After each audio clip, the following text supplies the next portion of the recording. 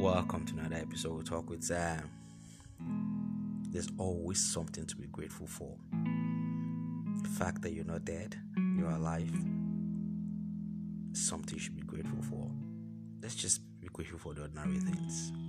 The fact we can move our hands, move our leg, the fact you can even hear me, that means you're not deaf. The fact that you can eat this morning.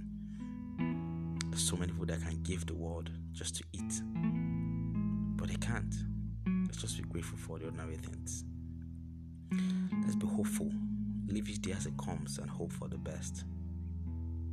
Enjoy your day.